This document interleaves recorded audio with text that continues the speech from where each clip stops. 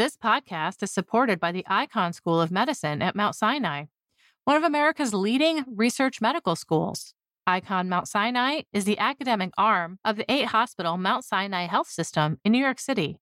It's consistently among the top recipients of NIH funding.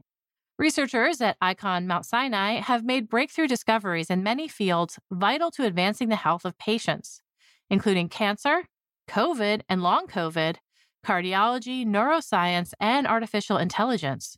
The Icahn School of Medicine at Mount Sinai. We find a way. This week's episode is brought to you in part by Science Careers. Looking for some career advice? Wondering how to get ahead or how to strike a better work-life balance? Visit our site to read how others are doing it.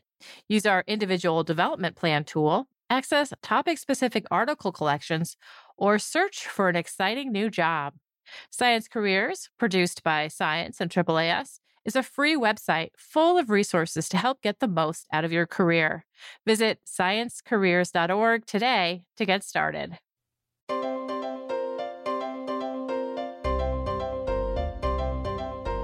This is the Science Podcast for November 19th, 2021. I'm Sarah Crespi. Each week, we share the most interesting news and research published in Science and the sister journals. Could wildfires be destroying the ozone layer? Paul Vucin is a staff writer for Science. We talk about the evidence for wildfire smoke lofting itself high into the stratosphere and how the smoke might affect the ozone layer once it gets there. Next, we talk ticks, the ones that bite, take blood, and can leave behind a nasty infection. Andaleeb Sajid is a staff scientist at the National Cancer Institute. We discuss her paper on using a vaccine to stop tick bites before they can transmit diseases to a host.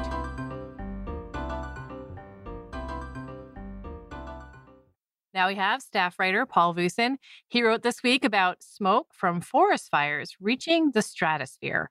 Hi, Paul. Hello. Your story opens with the polar stern, which is, I think, a research ship that has been featured on the podcast a number of times. We just keep going back to the polar stern.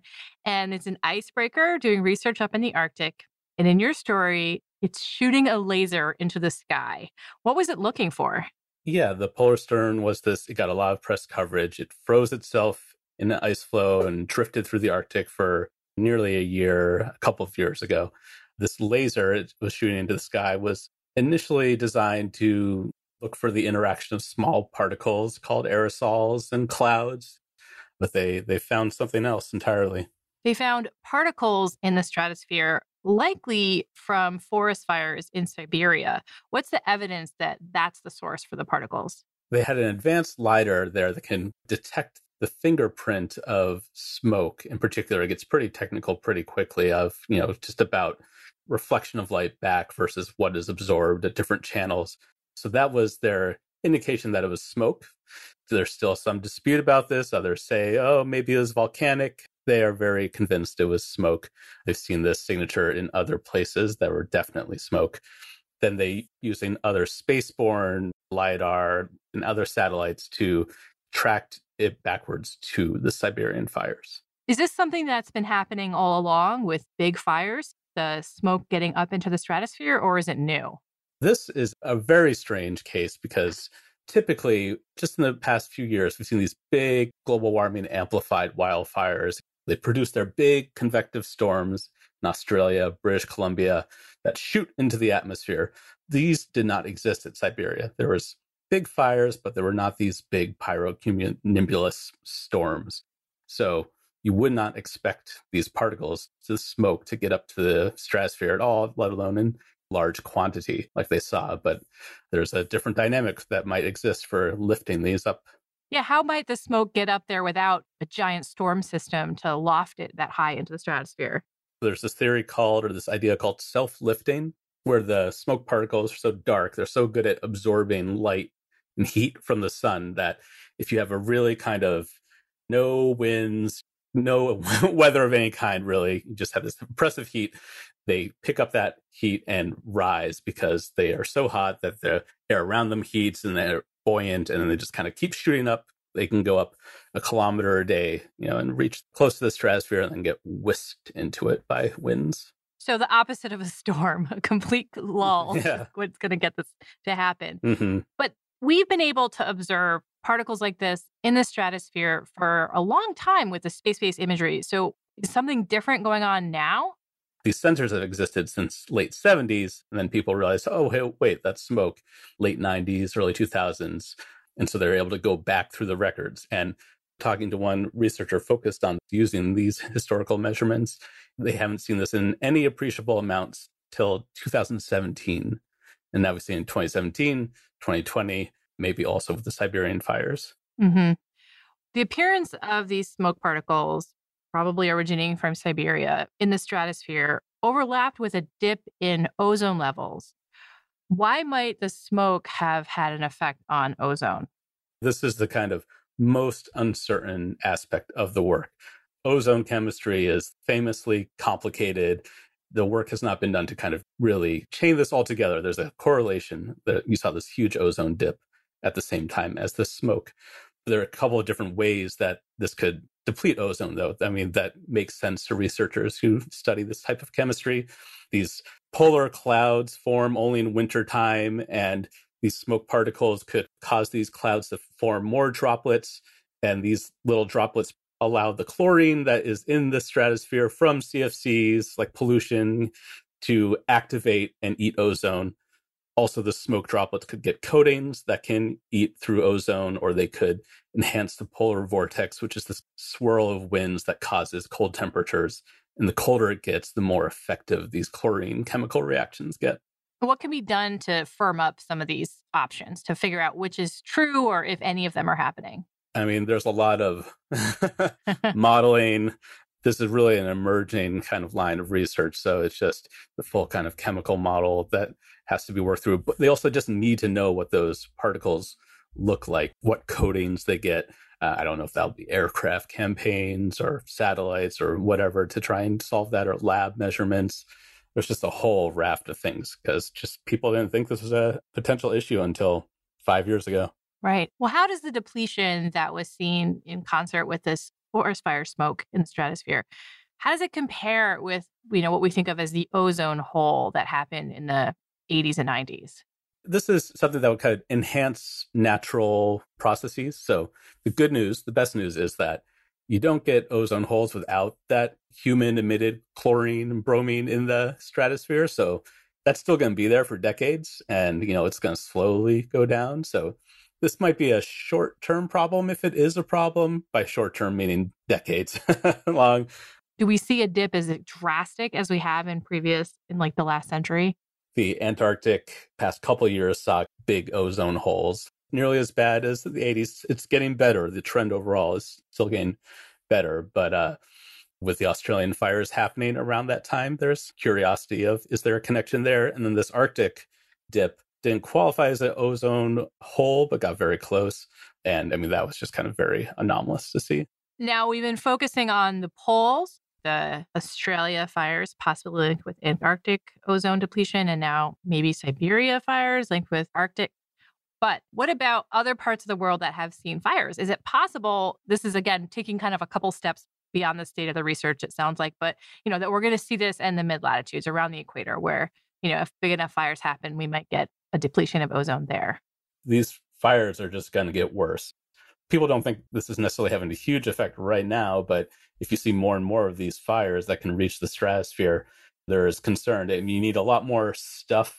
It's harder to reach the stratosphere in the mid latitudes because it's taller, and it's warmer. You just need more stuff to make bad things happen. But you don't want a lot of stuff going on in the stratosphere, right? Right. Like, that's not supposed to be a lot going on there. And if you're injecting these huge plumes, I mean, there's a lot of things to work out on what's going to happen.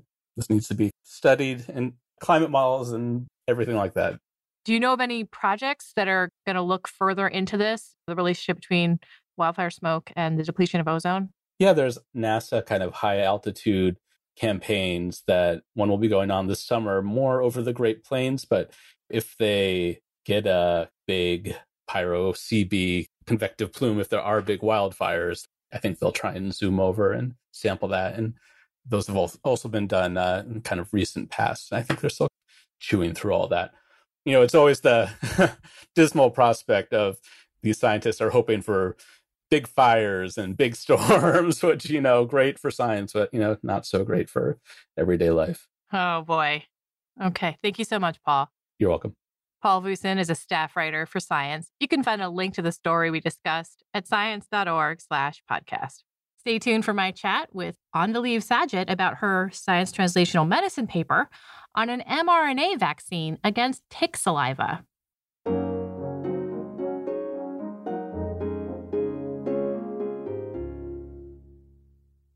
You listen to us to hear about new discoveries in science, but did you know we're a part of the American Association for the Advancement of Science? AAAS is a nonprofit publisher and a science society. When you join AAAS, you help support our mission to advance science for the benefit of all. Become a AAAS member at the silver level or above to receive a year's subscription to science and an exclusive gift. Join today by visiting AAAS.org/join. That's AAAS.org/join. Lyme disease gets into people from deer ticks that transmit a bacteria they're carrying into the person that they're biting. But the ticks have to stay attached for a long time for this to happen. Andaliv Sajid is a staff scientist at the National Cancer Institute in Bethesda, Maryland. In this week's issue of Science Translational Medicine, her team wrote about a vaccine that makes ticks detach more quickly. Hi, Andaliv. Hi, Sarah. How common is Lyme disease in people?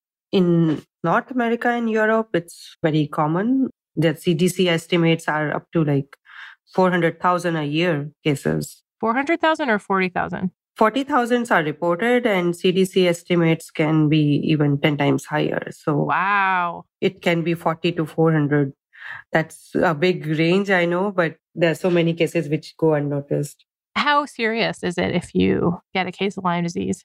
A couple of friends of mine, they got the disease because of tick bite, and they were pretty healthy individuals, young individuals, and they had to take antibiotics for 6 months. And not only that, Lyme disease causes arthritis-like symptoms. So you have pains in your joints, knees, ankles. So it's very difficult to even walk sometimes. In extreme cases, it can cause carditis, which affects your heart, your neurological function. So I think it's pretty serious. Yeah. This is an mRNA vaccine. So that means that the mRNA in the vaccine is going to code for certain proteins. The animal expresses those proteins, and then the immune system reacts and you get your antibodies. What proteins are being targeted with this mRNA vaccine? We used actually 19 proteins from the saliva of ticks. Oh, tick spit. Yes, basically. So it would be surprising to some people maybe that tick's saliva contains thousands of proteins, which are important during the tick bite. So whenever you get a tick bite, it keeps biting over many days, but you don't feel a thing because those proteins suppress your feelings, suppress your immune response, any redness or anything. We chose 19 of those proteins, which represent different combinations. They are very antigenic. They suppress blood coagulation. They are immune suppressors. So you kind of choose from the array of functions and make sure that they're the kinds of proteins that stimulate a strong immune response. Yes. In your study, the work was actually done in guinea pigs. Why did you use this particular animal? It has been known that when ticks bite multiple times, animals generate so-called tick immunity. After second bite, third bite, or fourth bite, there will be an immune response. But certain animals like mice, they don't generate tick immunity. Mice is the most common animal in animal models when these studies are started, but we could not use mice. Other animals like guinea pigs or rabbits even, they do generate tick immunity. Why do you think there is a difference between mice and guinea pigs in terms of their ability to generate tick resistance or immune response to tick saliva? It has been a long-lasting question since many people are doing the research. The main thing that we could come across is mice are the part of natural life cycle of ticks. So if they generate immunity against ticks, then tick won't survive for long and they won't be able to replicate in nature. What you did in this study was you took your mRNA vaccine and you immunized guinea pigs, and then you introduced them to ticks. In your experimental group, what happened when the guinea pigs had been immunized? There were two groups. One was control, which was immunized with the non-specific mRNA. Then there was an experimental group. So when we do a tick challenge, we shave the backs of the guinea pigs because you cannot see how tick is biting because of the hair on the animals. We introduced around 25 ticks, and within few hours, the ones which were immunized, our experimental group, they start turning red where the ticks were biting. You can easily see within less than 24 hours, we could see a decent redness, which is not seen in the control group even after 4 days. That redness really showed that there is a tick response, immune response against ticks.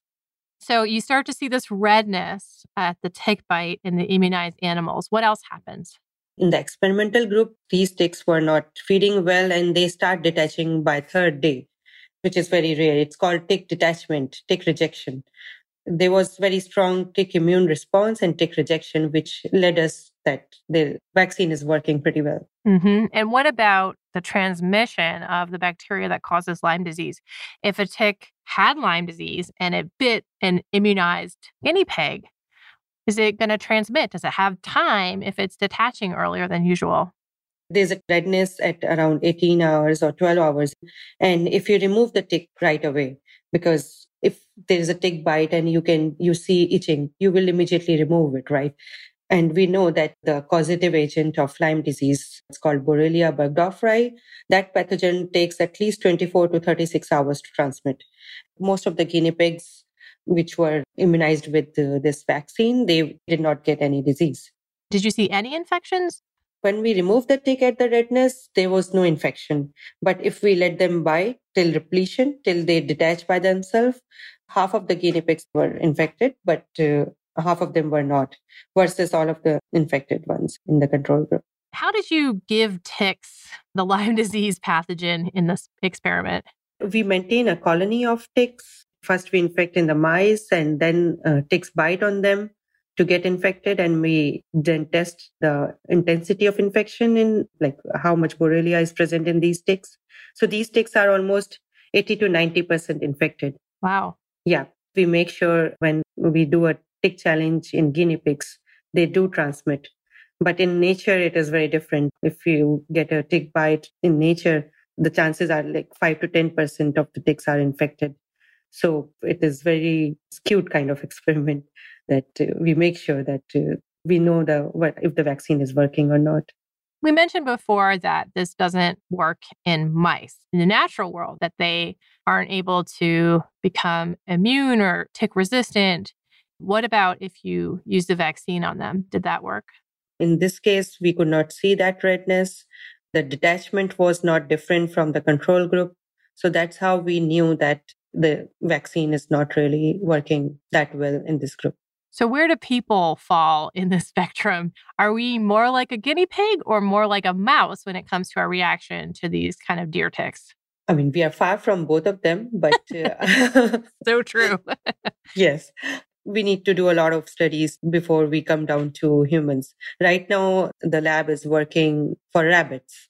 Rabbits are even higher than guinea pigs. Is there any evidence of the natural acquisition of tick resistance or tick immunity in people? It's not clear, really. We had this discussion before in our group that how will it react in the humans. But most of the people, if they are bitten by a tick multiple times in their lifetime, suppose you are a chronic hiker, you go every week and you do have exposure to ticks every week or every month. So they do develop some redness. They know next time when there's a tick bite, but there's no documented proof, I would say. Well, it does sound positive, though, that it might actually work for people too, but studies probably need to confirm that. Right. There is a vaccine against the bacteria that causes Lyme disease. The one that was approved is actually discontinued, but there are others now in clinical trials. Why focus on a vaccine against tick saliva rather than the pathogen itself, the bacteria?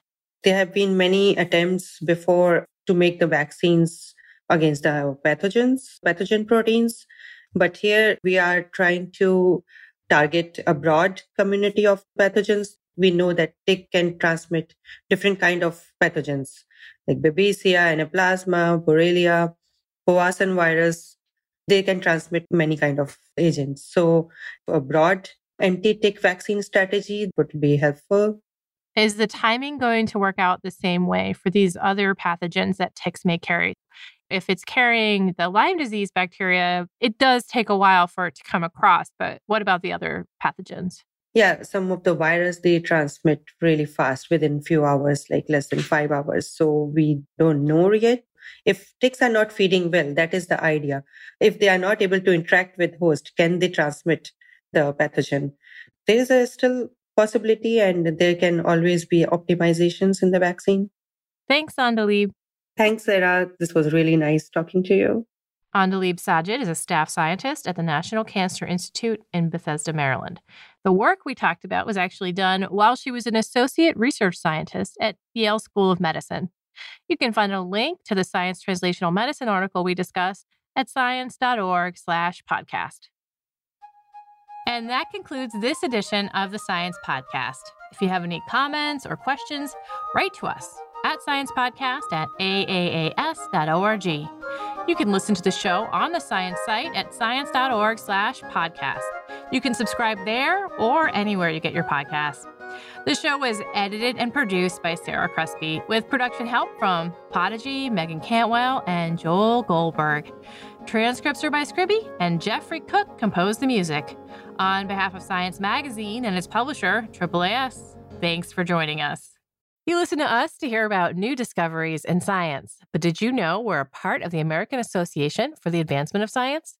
AAAS is a nonprofit publisher and a science society. When you join AAAS, you help support our mission to advance science for the benefit of all. Become a AAAS member at the silver level or above to receive a year's subscription to science and an exclusive gift. Join today by visiting AAAS.org/join. That's AAAS.org/join. This week's episode is brought to you in part by Science Careers. Looking for some career advice? Wondering how to get ahead or how to strike a better work-life balance? Visit our site to read how others are doing it. Use our individual development plan tool, access topic-specific article collections, or search for an exciting new job. Science Careers, produced by Science and AAAS, is a free website full of resources to help get the most out of your career. Visit sciencecareers.org today to get started.